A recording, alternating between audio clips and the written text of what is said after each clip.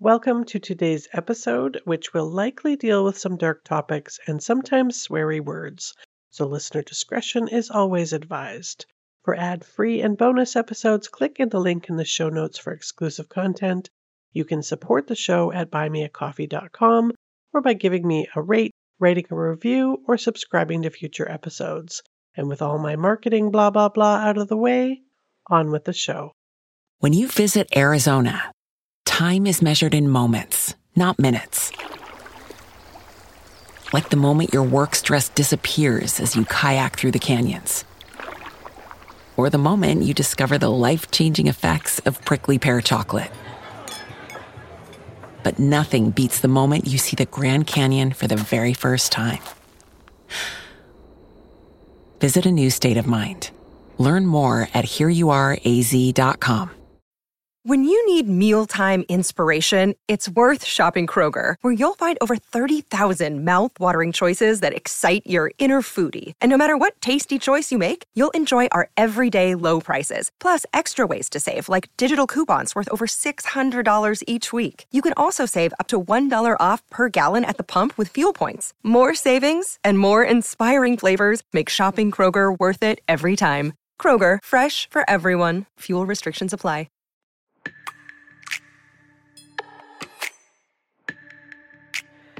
Hello and welcome to A Million Other Choices. I'm your host, Kim.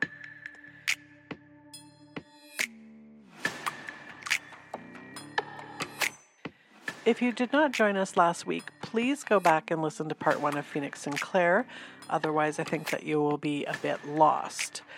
When we left off last week, Sam had just arrived to collect Phoenix from Kim and Rohan's house.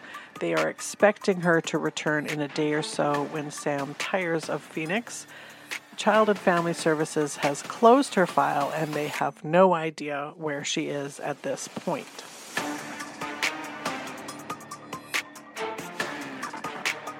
When Phoenix wasn't returned to them a few days later, Kim tried phoning Child and Family Services and the police, but because there wasn't a court arrangement and she had no legal right, and of course Steve wasn't around and didn't have a phone, their hands were tied. But Child and Family Services should have known something was up because this thing called the Child Tax Benefit that pays a monthly sum to caretakers of dependent children. And only one household can claim the amount, and there was a little handwritten note added to Steve's file, which said, quote, Phoenix has been in Samantha's care and control since November 7th, 2003. However, the child continues to be on Steve Sinclair's budget. Please amend your records to provide benefits to Samantha for Phoenix temporarily until the matter is confirmed in court, end quote. So now she's collecting the tax benefit for Phoenix, and that should have tipped them off that the custody arrangement had changed and that Sam had some pretty significant and unresolved issues with her parenting. A quick check of case files would have confirmed this, but it wasn't until May 2004 when yet another referral came in, this time from an aunt of Phoenix's, who said that Phoenix was in fact in Sam's care and there were concerns about abuse and neglect. On May 13th, a social worker went to Sam's place where she was living with her new boyfriend, Carl, known only as Wes. He answered the door but said that Sam and Phoenix weren't home. So this worker sent a letter to Samantha on May 14th that she wanted to see her and Phoenix, but it wasn't until June 2nd that she made any attempt to see them again. Only in that time, of course, they didn't answer the door. 2 weeks later, she sent another letter, and it wasn't until finally on June 21st that Sam phoned to arrange a meeting on June 29th. She called later to change the time and the date of that. And that next time she went to see them, they, of course, didn't answer the door again. And finally, on July 13th, she got a message from Sam, and so she left her desk immediately to go see her. Despite other workers having classified the risk to Phoenix in Sam's care as high, this social worker listed it as low because there were no signs that Sam was abusing substances and Phoenix appeared well cared for. The inquiry reads, quote, I find the recommendation to close the protection file at this stage without having done an adequate child protection investigation to be indefensible, end quote. Had anyone bothered to do a background check on this Wes character, whose legal name is Carl McKay, they would have found a rather disturbing and extensive history of domestic violence. In one agency record dated June 15, 1998, noted had a lengthy list of convictions and charges dating back to 1991, numerous assault charges, failure to comply, etc., and had been arrested on 3 separate occasions for assault. In another document that was available on him, say that 2 of the children of Wes and his ex were made permanent wards of Southeast Child and Family Services on August 18, 2000. This document was dated September 18, 2000, stated Carl Wesley McKay poses a threat to the children, both directly and indirectly in terms of his propensity for violence. But instead, Samantha's file was closed. Now, remember how Samantha was pregnant again with baby number 4, and that Child Family Services knew about this pregnancy, that Phoenix was back in her care, and that she was living with this dude named Wes. They all knew that, but nobody checked up on them. So when this 4th baby was born in November 2004, which was a girl, referral was made that the file be reopened for assessment and intervention. Only as usual, there were visits where Sam didn't open the door and unreturned phone calls, so instead of following up anymore, he decided to talk to a public health nurse to see if she had been to see them and if she had any issues. Then they would close the file. Now remember, a public health nurse is basically there to assess any breastfeeding or newborn health concerns. They're not there to assess if someone is adequately able to parent. So again, this file was closed as a no known risk. No one had actually seen, as in put in actual eyes on Phoenix in months at this point. But there was still a chance to have saved little Phoenix. Child Family Services received call after call about concerns over Phoenix's safety in the home of her mom Sam and this Wes, aka Carl McKay character. A foster mom had information from a foster child of hers that Phoenix was being abused and locked in her room when she would leave the house, sometimes for hours, and he had heard from behind the door that noises that he found were concerning. But a review of her file wasn't done, and in the words of the social worker, quote, "Well, locking young children in a bedroom it's not an uncommon thing. Sometimes it depends on the level of parenting. Sometimes parents sleep in and kids are too young to be wandering the streets alone and have opened their bedroom door and gone out in the streets and are wandering around.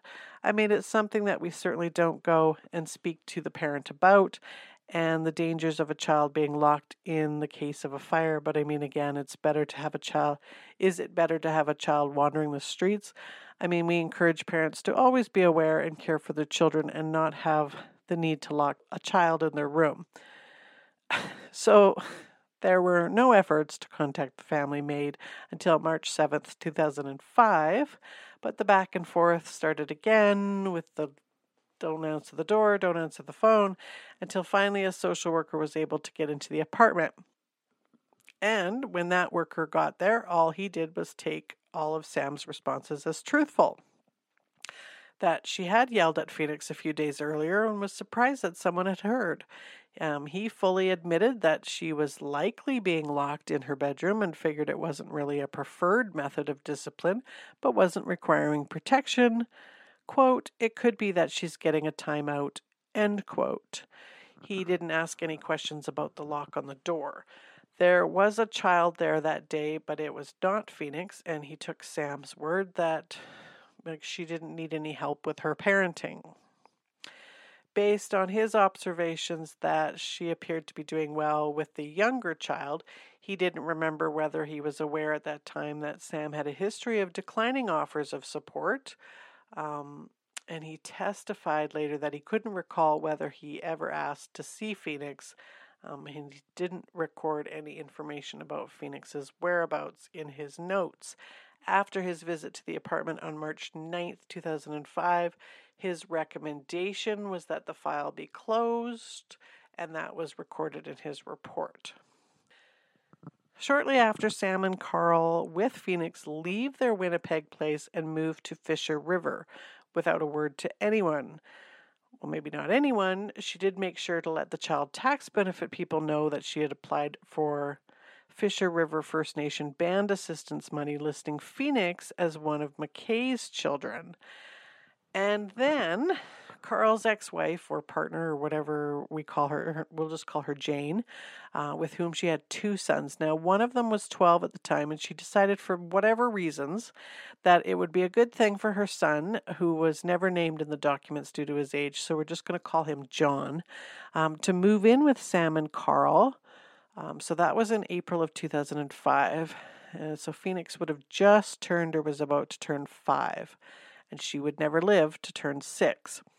On the very day that Carl came to get John, John said, quote, now he's talking about Phoenix, she looked rough, man. She looked all beat up and shit, like she didn't look like when I first met her. Now, I mean, she's just like all skinny and whatever. She just didn't look the same, end quote. In May 2005, Sam learned that she was pregnant again. This is baby number 5. I think I've kind of lost track. So now the family is living in Fisher River, and there is the Intertribal Child and Family Services located there. And shortly after they arrived there, a woman named Florence Bear saw Phoenix in the back seat of the car parked outside the corner store. And when she asked whose child that was, Carl, aka this Wes, said that it was Sam's girl and that she was, quote, too ugly to be my child, end quote. And remember that Carl's 12-year-old son John came to live with them after they had moved to Fisher River. Now he becomes a very important at this point because this is first-hand witness to what happened to Phoenix. When John first moved in, Phoenix had a bedroom just to the left of the front door, but about 2 weeks later, she was moved by Sam and Carl to the basement, and she would be made to stay there for most of the time, only let out occasionally. Now, imagine a 5-year-old in a cold, unfinished, dark basement alone for hours at a time. When she was let out, John said that she was yelled at and called all kinds of degrading things that little Phoenix probably didn't even understand, but knew they were not nice. And she was barely fed. John would try to sneak her food when Sam and Carl were out of the house. He witnessed spankings, which of course escalated to Phoenix being hit with a pole, a broomstick, and once the handle from the fridge. He also witnessed Carl stomping on her, and one of Carl's favorite games was to shoot Phoenix with a BB gun, and also a game that he liked to call Choke the Chicken, which consisted of him choking little Phoenix until she lost consciousness. Now, Sam preferred just to use her fists to hit Phoenix and force her to eat her own vomit. During the 3 months between April 2005 and the day Phoenix dies on June 11th, she was subjected to this madness and unbelievably cruel and heartbreaking treatment daily, as in every single day from the time she woke up until every single time she closed her eyes to sleep. On the afternoon of June 11th, 2005, John, who remembers only 12, was terrified listening to Carl beat Phoenix down in the basement while Sam sat on the basement steps to watch or supervise or whatever her excuse is for a full 15 minutes. Imagine beating a 5-year-old for 15 minutes.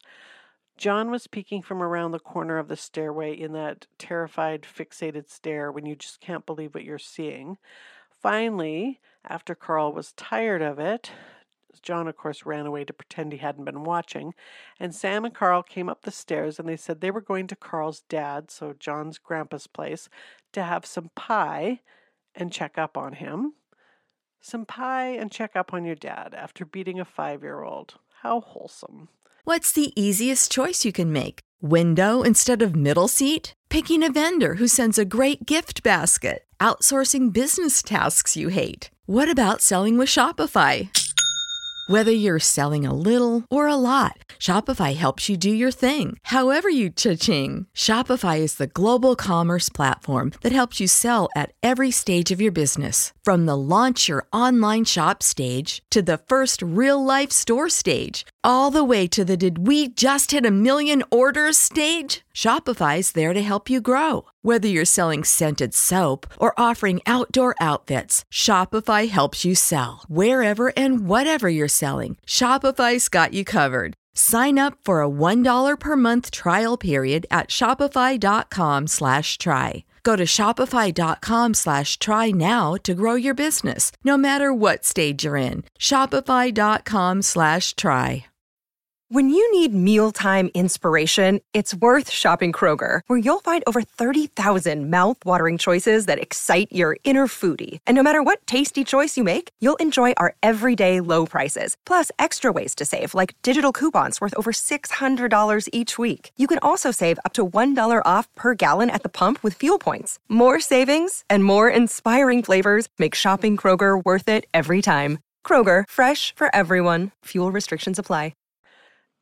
So John, like a complete child himself, has just witnessed this horrific beating, and they come up the stairs like, okay, we're just off to have some pie at Grandpa's. Can you watch the baby? Well, of course, after they left, John flew down the stairs to check on her. Phoenix was laying pretty much in the middle of the basement floor, naked, which no one spends much time on the fact that she was naked, which seems strange to me. John gingerly reached out to touch her and discovered that she was cold, and when he put his hand over her mouth, she wasn't breathing.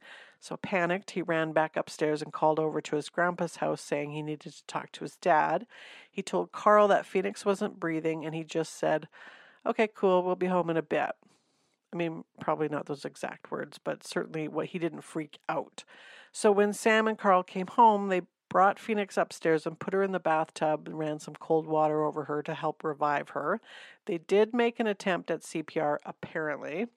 Now, remember, this is all through the eyes of a 12-year-old boy. Just imagine how traumatizing that would be. When they realized that she was beyond help, at least their help, calling 911, I guess, never entered their clueless minds. They wrapped her up in a yellow rain jacket and put her in the trunk of his car. Carl turned to, I imagine, a completely pie-eyed John, saying, quote, "If anyone asks, she went to go live with her dad," end quote. Now, John was sent, unfortunately, only temporarily back to his mom, Jane's, in Winnipeg, but only for the weekend. And after that, John and his older brother, who was 14, were picked up and brought back to this house of horrors. And John noticed then that everything had been cleaned up and the basement had been painted. Allison Cakewash, who also lived in Fisher River, came by the house a couple of days later, knocked on the back door and let herself in. Remember, it's a small town, so that's normal. Sam was at the computer crying, and Carl was going up and down the basement stairs. She thought that both those things were pretty odd, as Carl was usually pretty lazy and just laid around in bed mostly. And when she asked where Phoenix was, Sam said that she went back to visit her dad because she was too bad. And after Allison asked Carl why Sam was so upset, he just said that she was having a bad day. She kept her visit short because she was getting some pretty bad vibes, but she accepted what they said at their word. John's mom, Jane, kept in touch with John by webcam every few weeks, and they would also talk on the phone. After Phoenix was killed, which she didn't know about, to her it seemed like he looked scared and was always kind of in a hurry to get off the computer. He did tell Jane, his mom, that Carl was mean to him and that they spanked and hit Phoenix, and that she was often locked in her bedroom. And he asked if he could come back to live with her permanently. So Jane did call Child Family Services, but she was told that everyone was on holidays, and she thought that somebody would get back to her about her concerns, but no one ever did. In that same July, the Intertribal Child and Family Services received a call about the care of the two boys, John and his brother. So two social workers came out, Madeline and Violet, to investigate and called Jane that the boys were going to be returned to her. And Violet noted in her report that there were signs of a little child had been in the basement, but nobody mentioned or asked about that. Throughout the summer of 2005, Sam's aunt continued to ask about Phoenix. In fact, she says, quote, "Every time I saw Samantha, that was the first question out of my mouth." But she wasn't satisfied with Sam's answers that she was with her dad in Ontario, so in mid-August, she contacted Child Family Services in Manitoba in search of information about Phoenix. So she said that she would phone Child Protective Services, give the information that she knew about Phoenix, said that she hadn't seen or heard from her and was concerned about her, and at least try and get some kind of knowledge about where she could possibly be. But she was told by them that no one had heard of her, they couldn't find her in the system, and so she was eventually led to one worker named Stan Williams, and she said that she contacted Stan and told him that she was Phoenix's aunt by marriage and that she was looking for Phoenix. And Williams told her that because she wasn't a blood relative, he could not disclose any information to her. And he told her, his last words were that Phoenix was doing fine and well. But someone at least took that information a little bit seriously, because on August 24th, 2005, a variety of Child and Family Services searches were conducted by a number of different workers, but just by plugging the name into the system. There was no in-person searching, nothing like that done at that time. In the fall of 2005, Sam and Carl and the one baby that they had custody of moved back to Winnipeg. Oh, and she was pregnant again at this point, FYI. On February 28, 2006, Jane took her older son, who was just known as Doe number 2, to a walk-in clinic, and in the waiting room after seeing the doctor, her son told his mom that his dad had killed a little girl. He told her that he was not in the house on the day that Phoenix was killed and that he did not know that she had died until his younger brother John had told him about it after they had returned to Winnipeg. So of course this obviously kind of freaked Jane out, to say the least. So when she got home, she talked to John, and John was initially mad at his brother for telling what had happened because he was quite terrified. And so Jane called the Intertribal Child and Family Services right there and then. And John said that the reason he had finally told his brothers that when he visited Sam and Carl at their home in Winnipeg, Carl he was putting a table together, and he said that Carl smashed the baby's hand with a screwdriver, and after seeing that, he said, like, to himself, that I'm not letting this happen again. And so he told his older brother, about Phoenix's death. But so this was 9 months after little Phoenix had been killed and not seen or heard from. And the Intertribal Child and Family Services did contact the RCMP, thank God, and they finally did put that part right, and that was taken very seriously. Now, Corporal Robert William Baker was the lead investigator assigned to the missing person and homicide investigation of Phoenix Sinclair. He contacted Corporal Ken Guineal out of the RCMP Fisher Branch Detachment, and he wasn't aware that there was anybody missing in the community. So then he checked with the Winnipeg School Division and learned that Phoenix was last in its system in September 2004, and only for a month and not since that time. That same day, he also checked the Canadian Police Information Centre database to try to determine the whereabouts of Carl and Samantha and Phoenix. Now, there was no results for Phoenix Sinclair. There was nothing in the system on that, or the child protection system that she was reported missing, and there was nothing like that. And nothing about Samantha, but there was for Carl, and the 3 convictions he had for assault, and of course the other convictions for failing to comply with court orders, that kind of thing. So then he contacted the Child Protection Branch to determine whether they had any involvement with Phoenix, and was advised that they were going to look for her file. Baker said, quote, "It's unfathomable that kind of abuse would happen and no one would know about it. That this could happen over that period of time, it was unimaginable, and that led part of me to hope that maybe it wasn't true, that we could still find her." On March 9th, 2006, the investigators at the Employment and Income Support, remember that little child tax benefit payment, they told Detective Baker that Sam and Carl had moved back to Winnipeg and that they were collecting provincial welfare and claiming Phoenix as a dependent. So on March 10th, 2006, two of the welfare investigators went out to meet Sam and Carl at their apartment to see Phoenix, and they said that she was staying with her Aunt Norma Sinclair. They did not believe her, so they insisted on seeing Phoenix that day, and so Sam agreed that okay, I'll go get her, I'll bring her to you at this Portage Place Mall. Now, Sam showed up with her friend Stephanie Roulette, who was posing as Phoenix's Aunt Norma, and they used Stephanie's little girl named Princess to pose as Phoenix, but she was about 3 years old, and at this time they were expecting a 5-year-old girl. She also slipped up and called Stephanie Mummy in front of the investigators, and so the police stepped in and arrested Samantha for the murder of Phoenix Sinclair. Carl was arrested at their apartment later that night. So this was 72 hours after getting the call that there was a missing child. Child Family Services couldn't protect this child in her 5 short years on Earth, but Baker was able to get some justice in at least 72 hours after trying to locate her. There's a couple things that we talked about that I'm a little bit confused on, though, because I feel like I kind of have two different stories about it, so I want to make sure I got it right.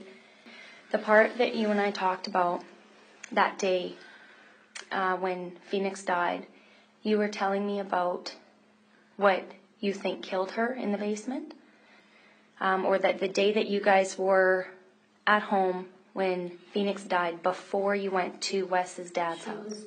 She was okay, she was breathing.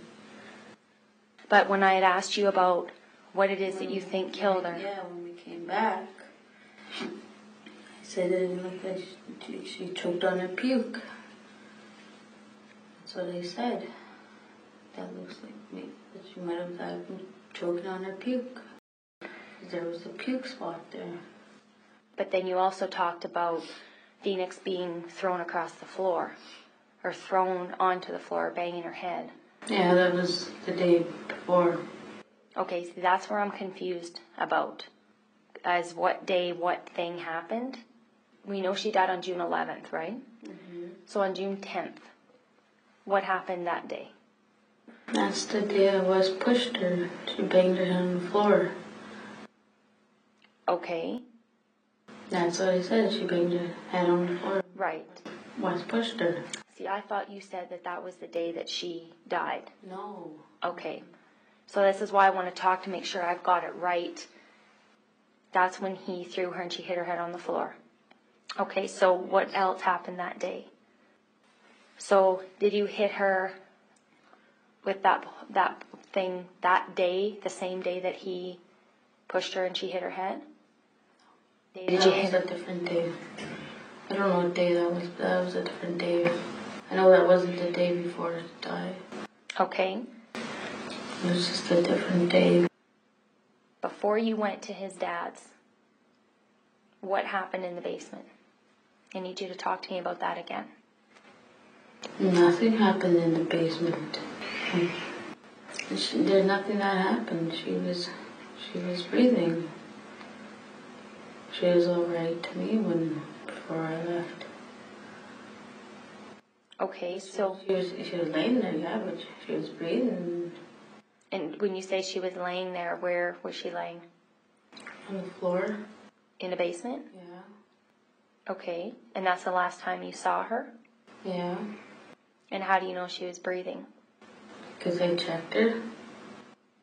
Okay, why did you think you had to check her to see if she was breathing before you left? What had happened? Because I always checked on her. I just checked. It was just something like know why, I just did. So was there anything wrong with her on June 11th that would make you think that she was still hurt from the day before? Because Wes said she wasn't hungry, or she couldn't come upstairs.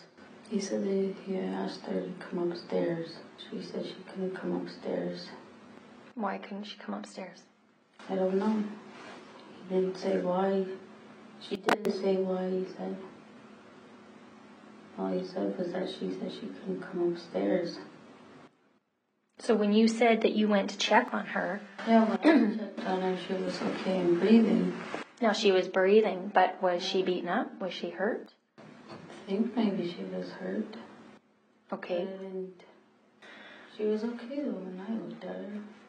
So are you telling me that nothing happened in the basement that before you went, that nothing happened to her in that basement on June 11th? I'm telling you the truth. I didn't beat her. Did somebody beat her that morning? Or earlier in the day before you went to his dad's, did somebody beat her? Oh, yeah, I said Wes beat her, but I didn't say he beat her that day. I'm talking about the day before. Okay, I want to know what happened that day. I think he told her to have a shower that day. I'm not sure. I never hit her, though. I didn't hit her. Was Wes downstairs with her before you left? Down there with her. And what was he doing down there? Not sure. That's when after he told me that she didn't want to, and she said she couldn't come upstairs. Okay, so he was downstairs with her. He came up, and that's when he told you she said she can't come upstairs? He said he asked her to come upstairs and eat. Yeah, to eat, and she said she couldn't. I didn't think anything. So maybe she was just too lazy or just tired to, or she just didn't want to. Okay. Because that's how sometimes she wouldn't want to eat. Sometimes. Did you see her again after Wes had come up and said, I asked her to come and she says she doesn't want to? Did you see her again after that? No. Okay, so then you guys went to his dad's? So that when you got home, what is the first thing you did when you got back home? Went downstairs. And what did you see when you went down there? She was laying there. How was she laying? She was laying on her back. Okay, did she have any clothes on? No? So when you guys went down there and you found her naked laying on her back, is that when you said that Wes tried CPR? Okay, and then that's when it got into where you went to get garbage bags and you guys wrapped her, and we talked about that already. Sorry, go ahead. But we did like I told you, we didn't wrap her up right away. We didn't wrap her. So how long did you wait to wrap her up? I think you said before it was maybe a couple hours, right? It was something that wasn't supposed to happen. It wasn't. Phoenix, she was in your life, right? Yeah. She was in your life. Did you mean to do that to her? Did you mean to go that far? Did you do that on purpose to her? Because if you did that on purpose, I can't understand. I can't understand. Did you do that to her on purpose, or was it something that was beyond your control? Was it beyond your control? Huh? Nobody controlled it. Nobody controlled it? Who controlled it? Who controlled it, man? Who controlled it, man? She didn't have to die like that. Harry, do you agree? Yes. It's horrible, eh? We know it happened. Why did it have to happen? And I tried to save her. I tried to give her CPR. Yeah. And what happened? Would it come to? No. They made a big mistake. I gotta pay for it, so. What was it that set you off that day? When did this happen? I'm just thinking back here. Yeah. What my mother said. You take your time. She says, try not to get too involved in this relationship with Samantha. Yeah. How come? She was right. How come? Because she knows her mom. Okay, your mom knows Samantha's mom? Samantha's mom. Yeah, who's that? Her name is Bertha. Yeah, okay. Is she up in Shoal River or No, Pine? here in Winnipeg. Yeah. Okay. You know, when I first told her to come and stay with me, and Right. you know, I didn't even know she had a kid. You know. Oh, you didn't know Samantha? No, I didn't know she had a kid. Oh, really? Okay. Next thing I know, I go to her mom's and her kid's there. And, Right. Is that Phoenix you're talking about? Yeah. Yeah. She wasn't very good with her child anyway. Samantha wasn't? No. No, how come? Then she'd get me and, tell her to shut up. That's not tell her to shut the hell up. Get in the corner or whatever. Right. There was always Samantha starting with this kid. You know, the biggest mistake was this. I mean, I can't say that she moved in. The kid was like a mistake. Right. You know, she should have stayed with her grandparents. You know, and I just lived this life of me, her, and you know, when I found out she was pregnant, you know, that shocked me, and yeah, I tried so hard to, you know, keep her happy. Right. You know, but this tragedy has totally turned my life. I bet it has. It must be weighing thin on your nerves, eh? Since then? No, I don't know, Sam would just stand there, she's all fucking like, look like she's happy or shit. Really? How did it happen? But I don't know what the hell she said to you guys. Yeah. Who was responsible here? You or Samantha? I don't. To me, it's both of us. It's both of you? Yes. How is it both of your fault? Explain to me. I don't know, she would always tell me to tell that kid to keep quiet. Okay. That day, was she telling you to keep the kid quiet? No, she was downstairs. I think at the beginning she was downstairs because we were going to go out. Okay. To go see my dad. Right. So she put her kid in the corner there. Is this in the basement? In the basement. Yeah. Okay, so she put her kid in the basement because the kid wouldn't keep quiet? Yeah. Yeah. She's a mean mom. Right. Yeah. She had no heart. No way. So, explain to me how it happened. She put her in the corner, and I don't know what the fucking, she came out of the corner. And then Phoenix? Yeah. Yeah. And I grabbed her, I threw her on the clothes. There was a bag of clothes, I threw her on there. And I said, listen to your mom, I said. So we went, we left, and then told me, she said that this little girl wasn't breathing anymore. So we wrapped her up and we went. Buried her. Yeah. Where'd you bury her? In the bush somewhere. Where? By the garbage dump. You'd be able to take me there? Yeah. Yeah. I just want this to be over. I know you do. And you know what? You're doing a good thing. I know you do. You're doing a good job. I know, I'm going to spend the rest of my life in jail. Hey, let's worry about dealing with the stuff right now, okay? All right? Yeah. Did Samantha do anything to her that day? Yeah, What did she always beats her up. How does she beat her up? She fucking hits her. Yeah. I tried so hard not to do anything, Tried so hard. Yeah. So when we talk about who is responsible for causing the baby's death, was it you or was it her? I don't know. I don't know. Well, where was Samantha when you were doing She's standing on the steps. My son watched me doing this. Okay, so did Samantha witness this? Samantha saw it too. Yeah. She seen me try to revive the little girl. Yeah. We are leaving the garbage dump road, and Carl Wesley McKay is going to take us to where Phoenix Sinclair is buried. Okay, so you've marked this spot here. Yeah. Oh, so and can you mark where else it's going to be? Okay. About here. Yeah. How far off the trail? It wasn't very far off this trail here. Yeah. Because there's another trail right here. Okay. And I think it was this spot here. Okay. Right in here. All right. So it's either going to be there or there. Which spot is it going to be? I think most likely here. Most likely? Yeah. Far in the ground? How far in the ground will she be? Approximately about 8 inches. About 8 inches? About that deep? That deep, yeah. Okay. And what'd you use, by the way? I use a spade. Okay. And what else? That's it. Okay. And where did you get those items from? I got it from a cousin. I don't know if they still have this plate or not. Okay, what's the cousin's name? Her name is Darlene. Darlene who? Okay. Okay. All right. And did anybody help you burying Phoenix Sinclair? Myself and Samantha. Okay. Samantha. He met. Is there anything else you want to say while we're here? This is your time. Yeah. I've done this for Phoenix to recover her body.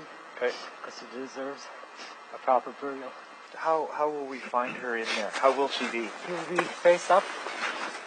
The plastic is I wrap her in plastic with a yellow rain jacket. Her head being covered with the head part, and the rest of her body will like. Okay. Wes, which way, do you know, or can you recall which way her head or her feet would be pointing? Her head's here. Oops, sorry. Her head's here. Okay. And then down. Where are her feet? Her feet is here, and her head's right here. And is there anything else in there with her at all? Just the dirt they'll be covered with. In 2008, they were both convicted on all charges and both received life sentences with 25 years parole ineligibility periods by Justice Karen Simonson. The defense tried to claim it was manslaughter because, get this, there were no locks on the doors to the basement and perhaps she voluntarily went down there to get away from her parents. And also, I guess the argument was that she was free to come and go as she pleased. A 5-year-old, just leave if you don't like it. Like, whatever. Like a 5-year-old child. Of course, they appealed and that was shut down. And by August of this year, so 2022, Sam has been granted a number of escorted leaves for medical reasons and to attend some counseling. Both of them were interviewed separately in 2014 by the Winnipeg Free Press. Both of them said that what had been said about them was unfair, basically throwing each other under the bus. I'm not going to play any of those interviews. They really just kind of pissed me off listening to them, saying that they didn't do anything wrong. But if you are interested, you can find them on YouTube. Regardless, they are both responsible for Phoenix's death, and the Manitoba Child Welfare System created an environment where they were able to manipulate the system to have access to Phoenix despite not having any clue how to treat, care for, and not murder her. And that was the very painful and horrendous murder of little Phoenix Sinclair. And that is also a wrap for Season 2 of A Million Other Choices. I'm going to take a very short break. I'm going to be back soon enough with another season of Murder and Mayhem. As always, thank you so much for listening, not just to this episode, but for the past year's episodes. Thank you so much.